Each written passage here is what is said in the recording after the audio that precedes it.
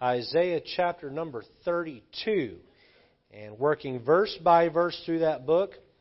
And while you're finding your way there, I just want to say how thankful I am to those of you that are faithful to church on a Wednesday evening. It is not popular in our culture to go to church even once.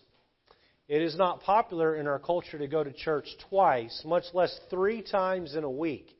And many of you are here Sunday morning, Sunday night, and Wednesday night. And that shows how devoted you are. Don't ever let anyone make you feel like you're some kind of a religious nut for coming to church 3 times a week. Listen, there are people who watch sports 7 days a week. There are people that spend tens of thousands of dollars on boating, and they obsess over cars and going to car shows, and all of those things will come to an end one day and just won't matter. What kind of car you owned in your 30s when you're in your 80s, no one's going to care about. And even if they do, they're not going to care when you're 180, right? And unless it's a Cadillac, someone said. No one's going to care. And how many Super Bowls your team won in 100 years, that's just really not going to matter. It's really not going to matter. But the spiritual difference we make in the world around us will always matter. That's an eternal difference. And so you have chosen the right thing by being here on a Wednesday night. And I want to commend you for that and thank you for that. Before we read Isaiah 32, this will just be, if you're at home, these verses won't be on the live stream. But I'd like everyone to turn back just a couple of chapters to Isaiah 28. And I want to sort of show you our Sunday evening and Wednesday evening philosophy here at White Oak Baptist Church. It's found right out of Isaiah 28. Look at verse number 10. And it says, "For precept must be upon precept. Precept upon precept, line upon line, line upon line, here a little and there a little. For with stammering lips and another tongue will he speak to his people, to whom he said, This is the rest wherewith ye may cause the weary to rest. And this is the refreshing, yet they would not hear. But the word of the Lord was unto them precept upon precept, precept upon precept, line upon line, line upon line. Here a little and there a little, that they might go and fall backwards and be broken and snared and taken." What is the philosophy here at White Oak Baptist Church? It's that we take the Bible precept upon precept, line upon line, here a little, there a little. And the Bible teaches that all Scripture is profitable. All Scripture is profitable. Does that include the genealogies of such and such begat such and such? Yes, it even includes the genealogies that you skip in your yearly Bible reading. Okay, it even includes those. You say, well, is there anything there profitable for me? If you dig deep enough and long enough, yep, there's something there as well. And so our goal here at White Oak Baptist Church is to go from cover to cover and at some point preach every single verse in the Bible, because we believe all of it is applicable and all of it is profitable. And so we're working through the book of Isaiah. Now, I have been challenged in preparing Bible studies and messages out of Isaiah because it isn't the easiest book in the Bible to understand. You got to work a little bit. You know what? I've learned something. The harder you work at something, the more you appreciate it.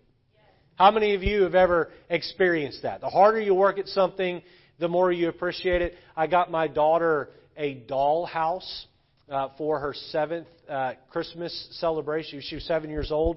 She's turned 7 years old. I got one of these 4-foot tall doll houses, and I made the rookie mistake of putting it together Christmas Eve after she went to bed. And it had, a couple of hundred pieces. You say a rookie mistake? Yeah. I didn't go to bed till like 4 in the morning, okay? And if I had been smart, I'd have put it together 2 weeks ago and hid it somewhere. But I didn't do that. And I put it together at the last minute. You know what? I worked really hard on that, and I had my frustrations with it. But when she pulled the blanket off the next morning and saw that thing, the joy on her face, it was worth it. It was worth every frustrating moment I had with it. And when you work hard to understand the Bible, you work hard to really study it and understand it, and you don't just, glaze over the passage and until you get done, and then it's on to the next thing. How many have ever been there where you're 8 verses, 10 verses into your Bible reading and you realize, I don't have any idea what I just read? You know what I'm talking about? You've thought about, what you got on the schedule that day and what such and such said and how you looked when you made a fool of yourself yesterday. And my eyes have gone over the words, but I haven't picked. And then you got to back up and start over. And listen, when we really take the time to dive deep and understand what God is trying to convey to us, we can get a whole lot more from God's Word. And listen, we're going to do our best tonight to try to uncover and unpack Isaiah 32 the best we can and make it applicable. It already is applicable, but see how it's applicable for our lives. So let's stand, if we can, for the reading of God's Word, if you're so able. Isaiah 32 in your Bibles. And look with me at verse 15, and we're going to read from 15 down through 17 to start, and we'll be looking at the chapter as a whole this evening. The Bible says, "Until the Spirit be poured upon us from on high, and the wilderness be a fruitful field, and the fruitful field be counted for a forest, then judgment shall dwell in the wilderness, and righteousness remain in the fruitful field." Look at 17. "And the work of righteousness shall be peace, and the effect of righteousness quietness and assurance forever." Boy, that's the goal, isn't it? Peace, quietness, assurance forever. And so we're looking at this title, What Revival Looks Like. What revival looks like. What do you think of when you hear the word revival? What do you think of? Maybe you think of someone who is, needing to be resuscitated, and an ambulance shows up and they pull out the defibrillator and they stick the pads on the chest and they revive the person. They bring them back to life. Maybe that's what you think of when you think of revival. If you've been in church a long time, maybe you think of Billy Sunday and Charles Spurgeon and D.L. Moody and preachers of yesteryear that would stand up and preach, and Billy Graham, and thousands of people coming and people getting their hearts right with the Lord, and bars shutting down, and people getting themselves straight. Maybe that's what you think of when you think of revival. Oftentimes we think of some sensational idea, but I propose that revival can begin tonight in your heart. Even if there isn't this sensationalism around it, you can begin to experience revival. Isaiah 32 lays out that formula.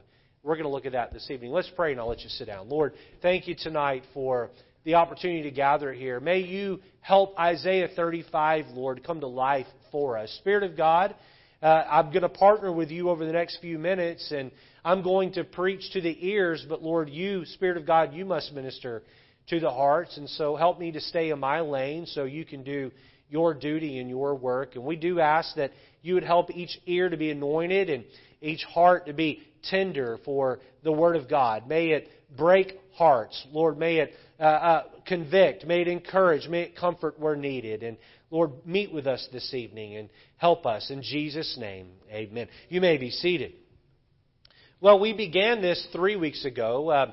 Let's see, last week my brother James, missionary to Honduras, was with us and did a great job preaching about going and getting your wood out of the book of Haggai, and brought a very practical sermon. It was great to see my brother. I don't get to see him very often. He lives in Honduras, and our church supports him, and it was good to get an update from him in his ministry, see his wife and my nieces and have them here. But the week prior to that, I guess that had been 2 weeks ago, we began Isaiah 32, and this idea of what revival looks like. Several of you were not here, and so I'm going to quickly recap what we've covered, and then we'll get into point 3, which is new material. If you received a prayer bulletin on your way in, you'll see the outline there on the back. I encourage you to follow along there as well. We looked at, number 1, we looked at the reign of Christ.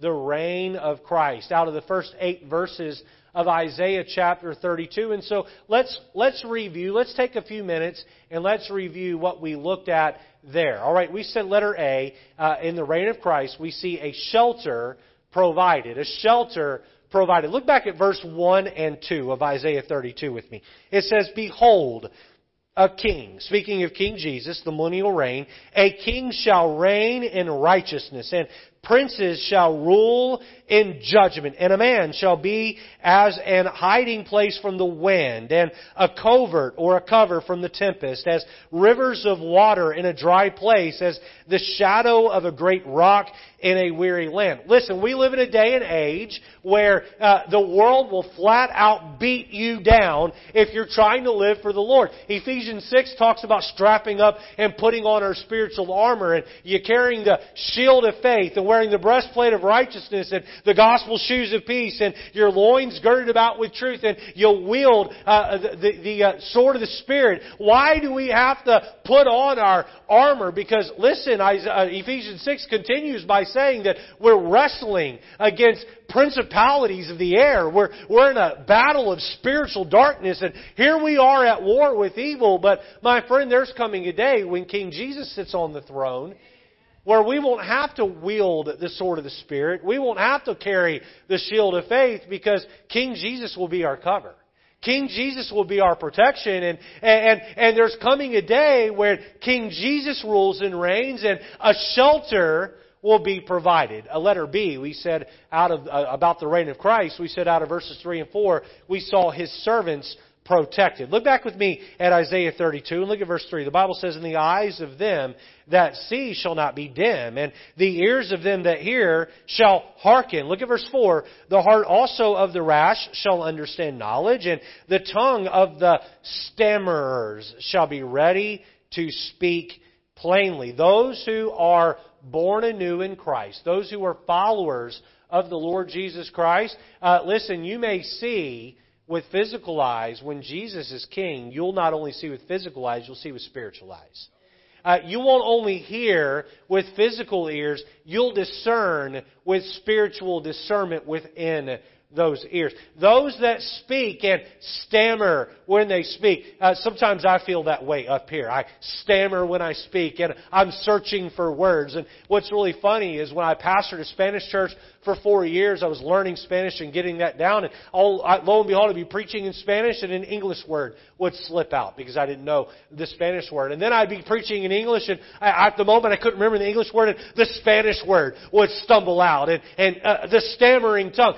Some of you, if I asked you to preach next week, or asked one of you ladies to teach a ladies class next week, and you got up, you'd be scared out of your mind, and you'd be stammering the whole time that you were up there. One day, when King Jesus reigns, the common servant of His, the common follower of His, will stand up, and there will be no stammering. We'll speak clear. We'll articulate well the truths of who King Jesus is and what He's done for me and you.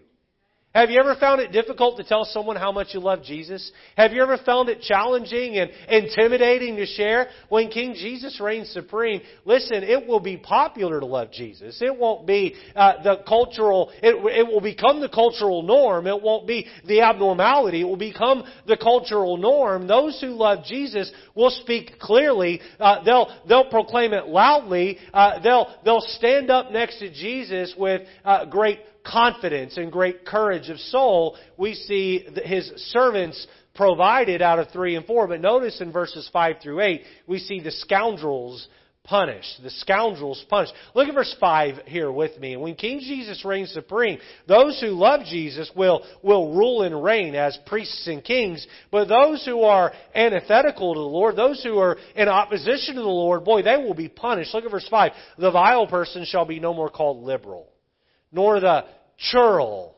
said to be bountiful." Now, if you carry a King James Bible, your Bible says churl. Now, that's not a word we use in everyday English, right?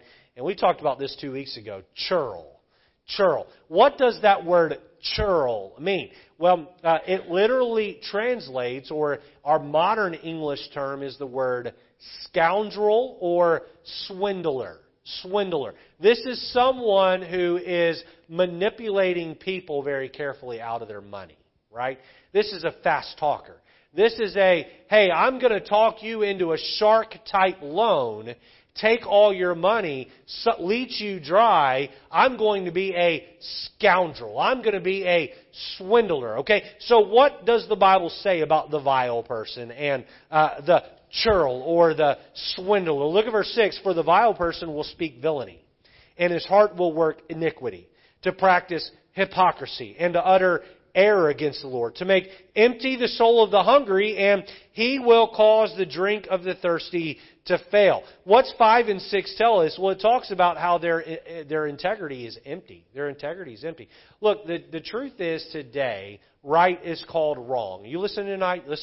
Right is called wrong, and wrong is called right. There are people who do wrong and they're celebrated.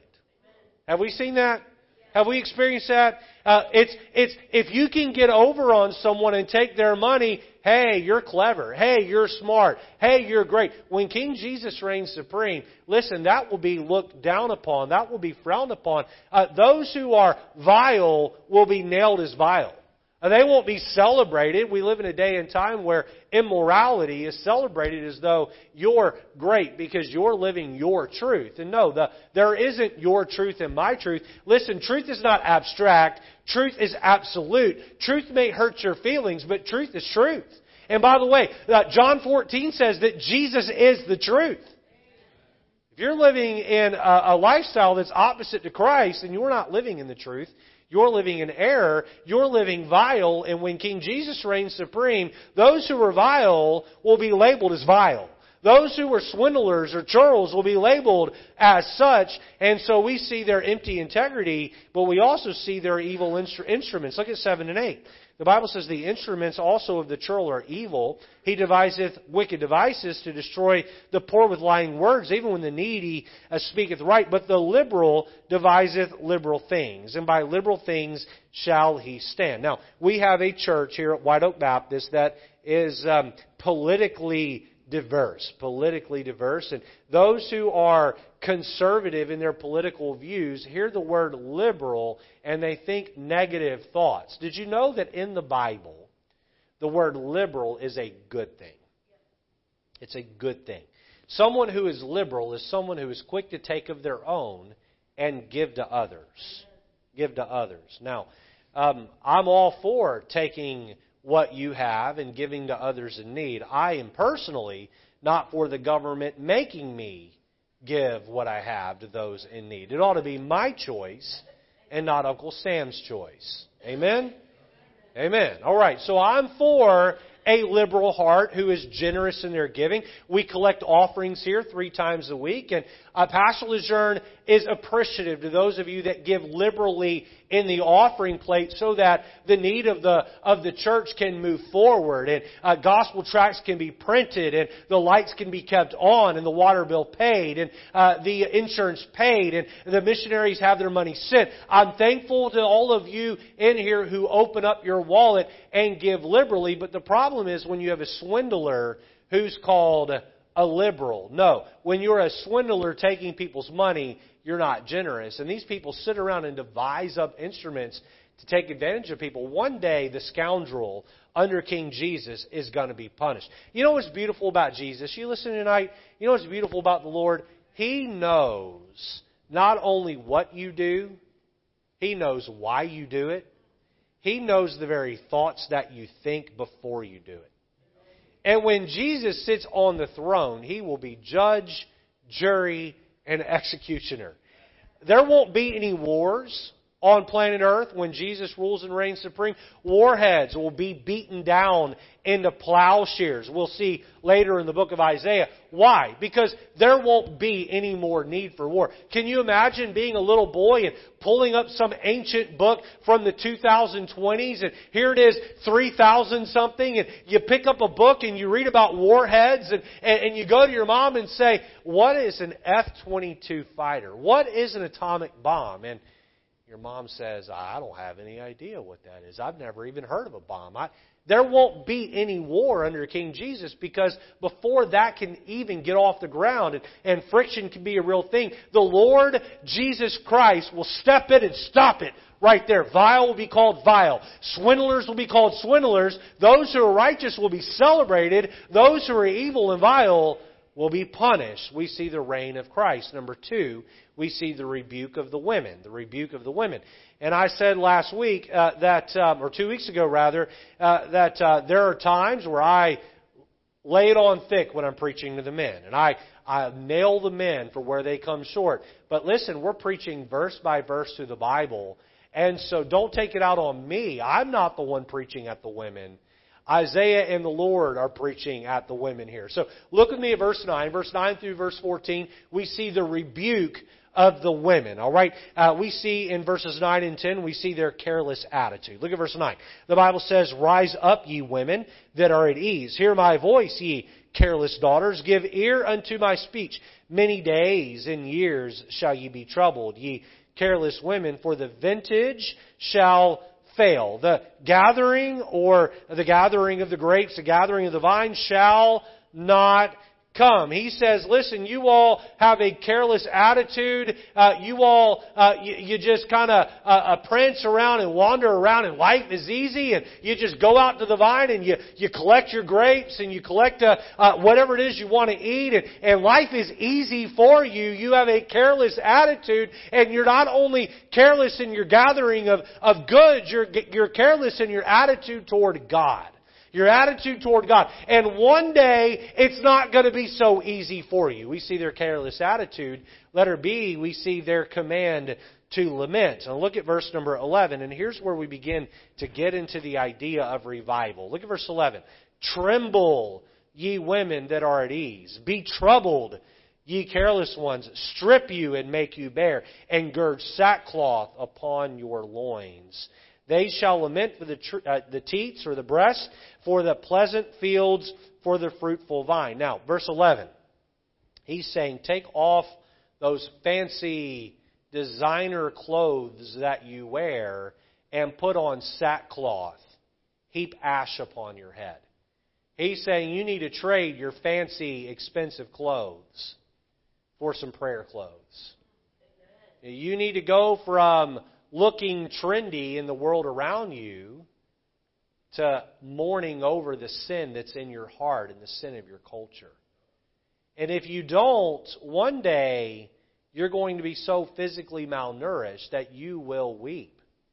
He's saying, look, while you have it good, while things are easy, before the punishing hand of God falls, fall on your knees and confess your sin and get it right. I would encourage you to write this down somewhere in your notes, okay? And this is a common phrase, but man, one we need to be reminded of. Be humble or be humiliated. Be humble or be humiliated.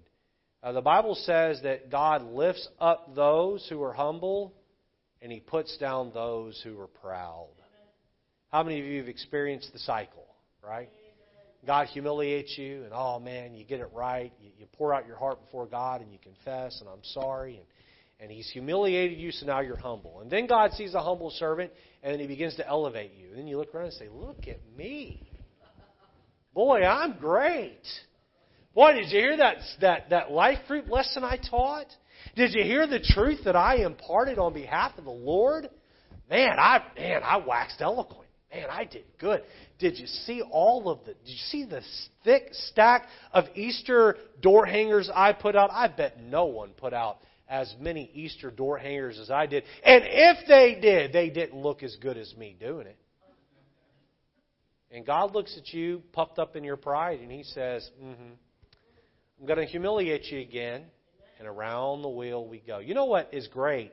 Is when you can humble yourself and God elevates you and you stay humble. Isn't that the goal? That's a whole lot harder to do than it is to say, isn't it? But that's the goal. And God says here to these ladies, He says, while you have it good, take the time to confess your sin and get it right. I look around at our country and we are living off the successes of previous generations who feared God. You understand that? The fruit on the vine, the success, and I'm meaning that allegorically, metaphorically, the fruit on the vine of success economically that we enjoy as a country is because there were people a couple of generations ago who went to church and feared God. And God looked down on a God-fearing people and He blessed them, and we are enjoying the abundance of it. But there is coming a day when the sin that we have reaped will be sowed, and if we don't get down down on our knees as a country right now and repent, boy, we're going to one day wish we had. We're going to wish we had. I am so tired of Christians who point fingers at everyone but themselves. They are obsessed with the news and what's wrong with this president or this politician or that politician. Let me just say this. What is wrong in this country is not what takes place at the White House. It's what takes place here at the church house. And it's what takes place in your house and in my house. When we can fix us, then God will fix this country. It's not Joe Biden's fault. It wasn't Donald Trump's fault. Barack Obama, George Bush, Bill Clinton, on back we can go. Listen, God does not take the temperature, spiritual temperature of a country at the White House. He takes it at the church house. And many Christians are just kind of yawning through life, wandering through life, stumbling through life, and they're not spiritually concerned with how their sin is an offense to God. And the Bible says it's time to lament. It's time to lament. Their command to lament, we see, letter C, their coming destruction. Their coming destruction. Look at verses 13 and 14. It says, "Upon the land of my people shall come up thorns and briars, yea, upon all the houses of joy in the joyous cities, because the palaces shall be forsaken, the multitudes of the cities shall be left, the forts and towers shall be for dens forever. A joy or a pack of wild asses, a pasture of flocks." What's he saying here? He's saying that where you have palaces and kings and power and culture that reigns supreme, there's coming a day where those palaces are going to be vacated and thorns and thistles will grow up between the mortar of the brick and cobwebs will fill each building, and where you had plowed fields of fruit and vegetables, that's going to be overgrown with thickets and thorns, and what you had in plenitude will lay in utter destruction. And we know this prophecy has come to pass. We looked at Lamentations 4 last week, and we saw how that Jeremiah showed Isaiah's prophecy to have come to pass. Jeremiah was carried away into the Babylonian captivity and then permitted by Nebuchadnezzar to go home to Jerusalem. And when he arrived at Jerusalem, he saw children wandering the street with soot and ash on their face, scrambling in the garbage for food and couldn't find it.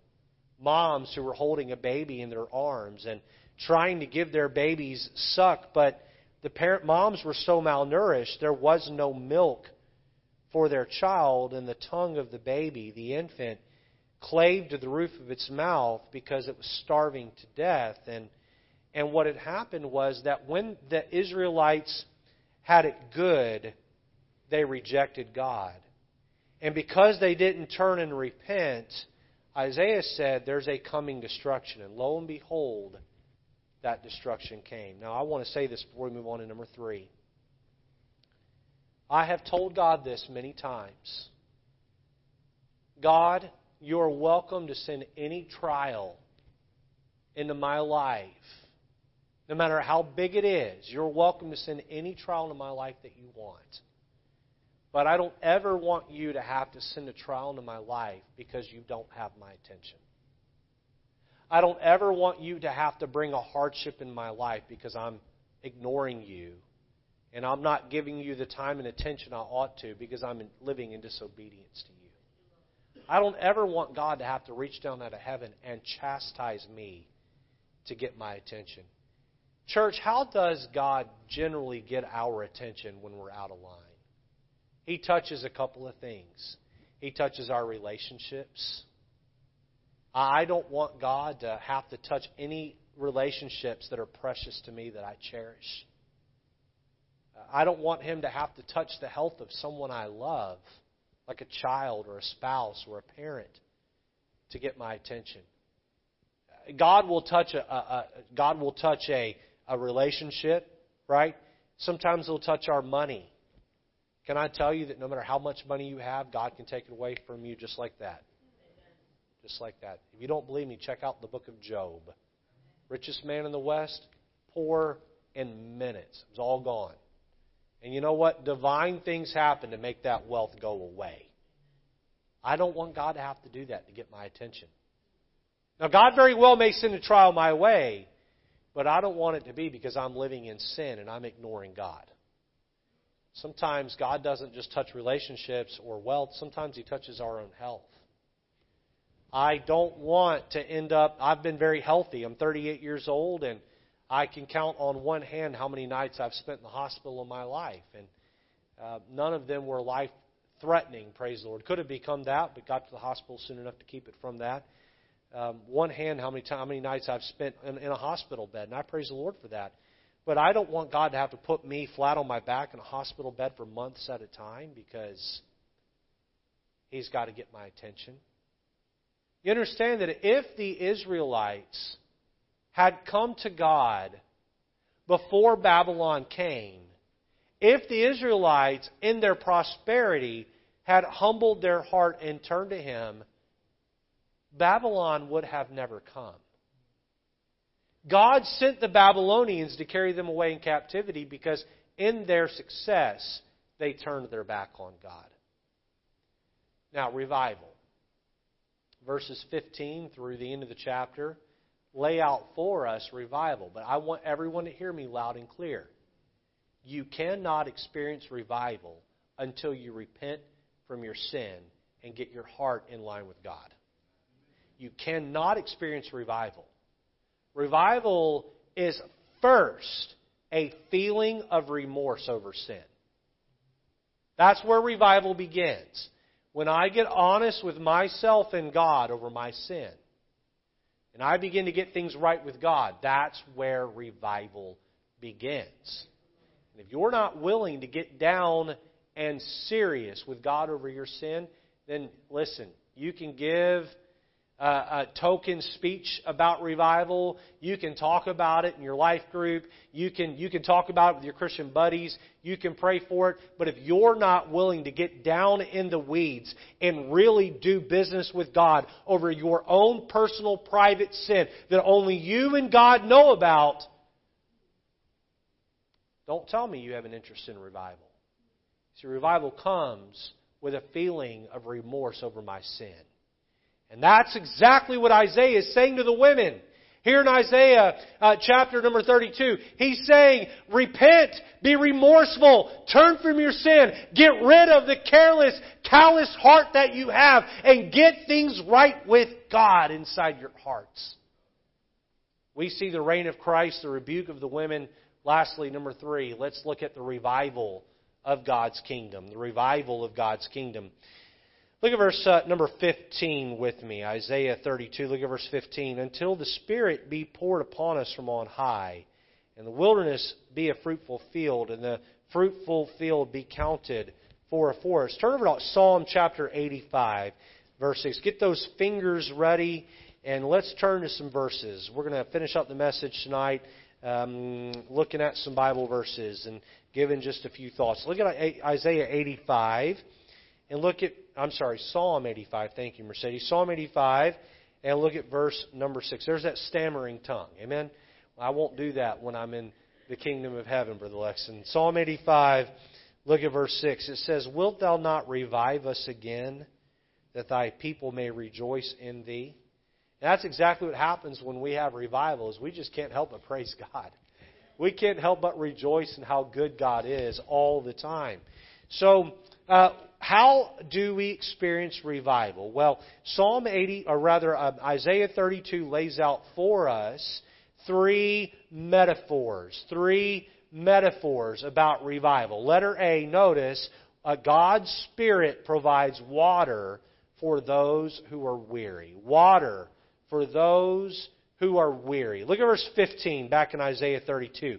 Again, notice here, until the Spirit be poured upon us from on high. The Spirit of God, be poured upon us from on high, and the wilderness be a fruitful field. We'll look at that part of the verse in just a moment. Let's focus in on that. Spirit be poured upon us. Now, the Holy Spirit of God in the Bible is compared to a handful of things throughout the Scripture. One of them is water that's poured on a thirsty soul. Turn over just a handful of pages to the right to Isaiah chapter 44 and look with me at verses 3 and 4. Isaiah 44 and look with me at verses 3 and 4. And we'll get these verses in context in a few weeks when we get to this chapter. But look here. For I will pour water upon him that is thirsty, and floods upon the dry ground. I will pour my Spirit upon thy seed, and my blessing upon thine offspring, and they shall spring up as among the grass, as willows by the water courses. And listen, when we become thirsty enough for God, and we become thirsty enough for righteousness, and we become thirsty enough to live in line with what God wants, then and only then is our spirit quenched, that thirst quenched. My mom would always tell me growing up, you need to drink a lot of water. How many of you had mom that told you that? You need to drink a lot of water. Now, I liked Dr. Pepper. Okay, when I was a kid. Now I like coffee. And I'm told that coffee dehydrates you. And I don't understand that because coffee is 99% water, right? Right, Esmeralda? I mean, right, sister? Coffee is water just with a little bit of... Anyway, Esmeralda likes coffee like I do.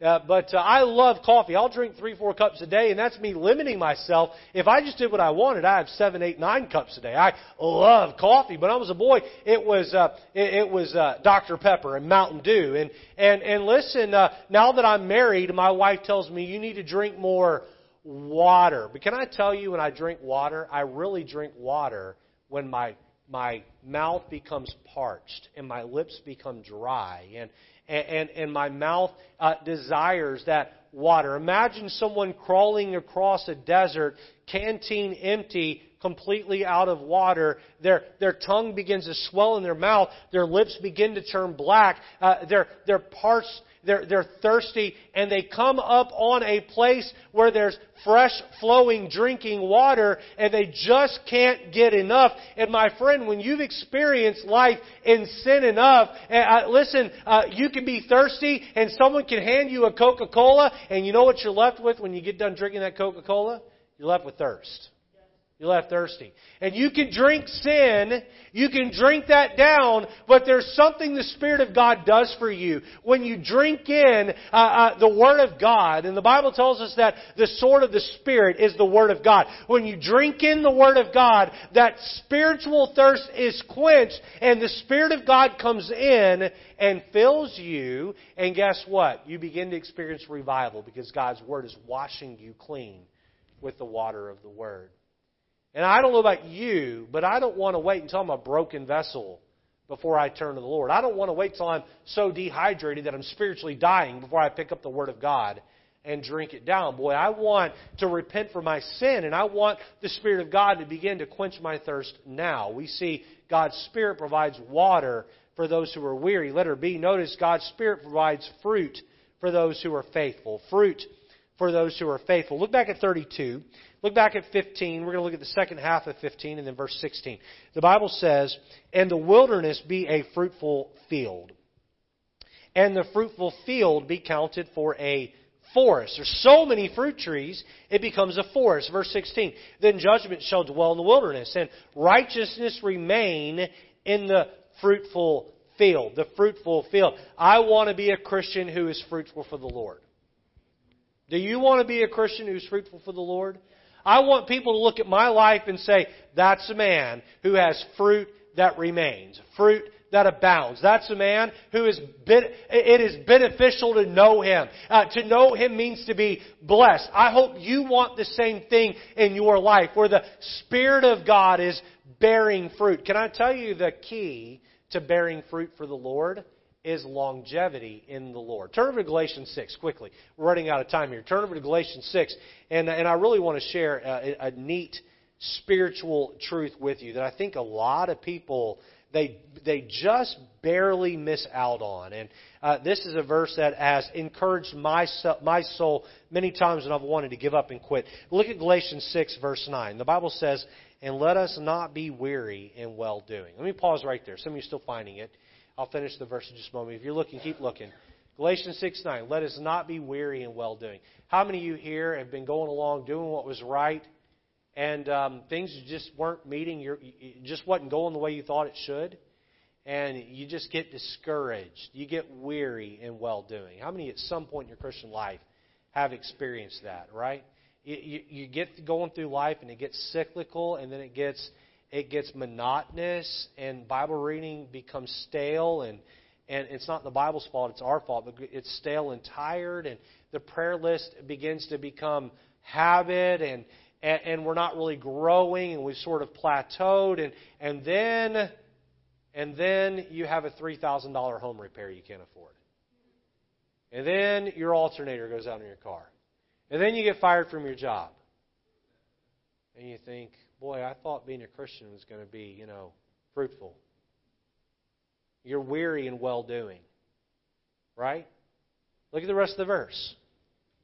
Let us not be weary in well-doing, for in due season, we shall reap if we faint not. This June will be 6 years that I've been the pastor of White Oak Baptist Church. I stand up here Sunday morning, Sunday night, and Wednesday night, and I look out over the crowd. And after 6 years of being the pastor here, almost 6 years of being the pastor here, I see faces. God is working in lives of people who have started coming over the last 6 years. I'm not the one that's changing them. The Spirit of God is changing them. I'm just in the face of what God's doing in their life. And can I tell you that, I'm going to be very generic here on purpose, but for the last 5.5 plus years, there have been some dark days as the pastor. There have been some heavy, heavy burdens. I've never come close to quitting, but there have been times where I wish I could quit.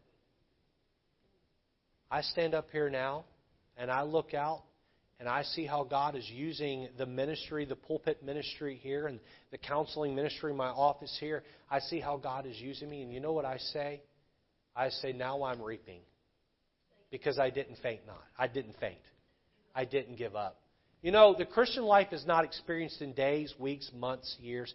The Christian life is experienced in decades. When you've been faithful for decades, serving the Lord, boy, you begin to see the fruit of those efforts. The Spirit of God working through your faithfulness. And you begin to see fruit that abounds. Fruit that stays. I had the joy of taking Pastor Brown out to lunch. And Jim and Joanne Owens went with us. And, you know, the Owenses have been here for 30 plus years. There's a handful of others that have been here 30 plus years. And you know what those folks are? They're fruit to Pastor Brown's faithfulness in the Lord. And when you are trying to live for God and serve God and do what's right, and a few weeks go by, a few months goes by, and the bills are piling up, and you're having all these problems, and you want to throw in the towel and quit, I would tell you that God's Spirit will provide fruit, but only if you can be faithful for the long haul. Don't give up. Stay in there. Stay in there. Stay in there. Week after week. Month after month. Year after year. Keep going to church. Keep loving your family. Keep teaching the Word of God. Keep living the Word of God. Keep doing what's right.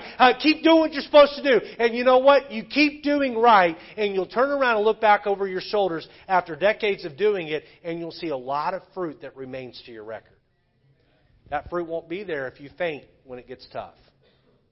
We see water for those who are weary. We see fruit for those that are faithful. Letter C, we see the Spirit provides rest for those who are righteous.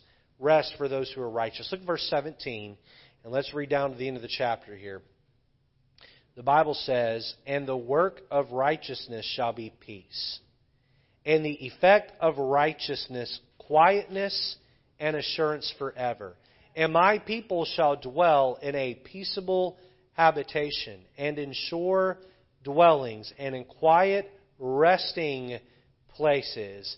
When it shall hail coming down the forest, and the city shall be low, in a low place. Blessed are ye that sow beside all waters, and that send forth thither the feet of the ox and the ass. We see that those who are righteous, God provides rest. Matthew chapter 11 and verse 28 says, Come unto me, all ye that are weary and are heavy laden, and I will give you rest. You know, when we work for the Lord, we labor in righteousness. We're doing our best to deny ourselves and say no to sin. We're doing our best to live for God and put His will ahead of ours. And we're doing our best to be in right standing with God. And at the end of the day, we're wore out and we're tired from working for the Lord. We come and we can rest in the Lord. And oh, how sweet is that rest. You know, those who toil in sin never find rest. Those who toil in righteousness find rest in the presence of God. Let's finish out tonight. Turn over to Hebrews chapter number 4 in your Bibles. Hebrews, if you turned to Galatians a few minutes ago, Hebrews is to the right of the book of Galatians. Galatians, Ephesians, Philippians, Colossians, then you have Thessalonians and Timothy, and then the book of Titus, Philemon, and then you make your way to Hebrews. A bunch of those are short books. Hebrews is a little bit longer. Hebrews chapter number 4.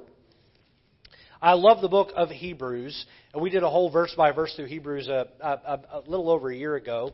And I love the book of Hebrews. Hebrews chapter 3 and 4 talk about mental rest. Mental rest. And those who struggle with mental health, my encouragement is study Hebrews 3 and 4. Look at verses 9, 10, and 11. The Bible says in Hebrews 4, 9, 10, 11, There remaineth therefore a rest to the people of God.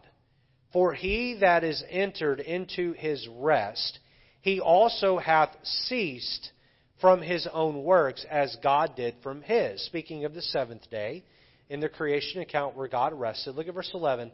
Let us labor, therefore, to enter into that rest, lest any man fall after the same example of unbelief. Boy, there's so much more here than we have time to unpackage, but I'll just say here to those who labor in righteousness, when we turn to the Lord, we find rest in the Lord. Rest in the Lord. When you read your Bible and you pray, God communicates with you and you communicate with the Lord, and there is that rest for a weary soul. And I don't know about you, but when life is coming at you fast and coming at you hard and you feel afraid, having that place you can run and say, God, I did my best to be righteous, and I didn't get it all right, and sometimes I blew it, but Lord, here's what I did wrong, here's what I tried to do right, Lord, help me. And God comes and provides rest for that weary soul, and when we find that rest, then that keeps us from falling into unbelief. And so the Spirit of God brings that revival. What does revival look like? Well, it's water for those who are weary, it's fruit for those who are faithful, and it's rest for those who are living righteous. And my prayer tonight is that you'll turn from sin. You'll deal with sin privately. You'll have that sentiment of sorrow over wrongdoing, and then you'll see God's Spirit come along and provide water, fruit, and rest for you. Let's stand together tonight, and we'll be sent forth to serve our Lord. We'll be sent forth by a word of prayer. And I'm so thankful that all of you are here. Several folks back here, first time Easter Sunday, back tonight. Thrilled you made it out with us this evening. And if I haven't chatted with you yet, hope I can do that with you before you go tonight. Let's pray, and we'll go. Lord, thank you for the Bible. Thank you that we can study it. We can understand it, and then, Lord, we can be challenged to go forth and live it. Lord, the rest of this week, help us to do our best to put our hand to the plow, and, Lord, to do what's right, serving you, working for you. Lord, help us not to rely on our own intellect, our own experiences, but, Lord, help us to lean on your Spirit to guide us into all truth. Help us to live for you, to walk with you. Thank you, God, for tonight. Thank you for the crowd that's come. Bless them for being here. Lord, help us to go forth and be a shining light in a dark world. In Jesus' name, amen. God bless you. I love you. You're dismissed.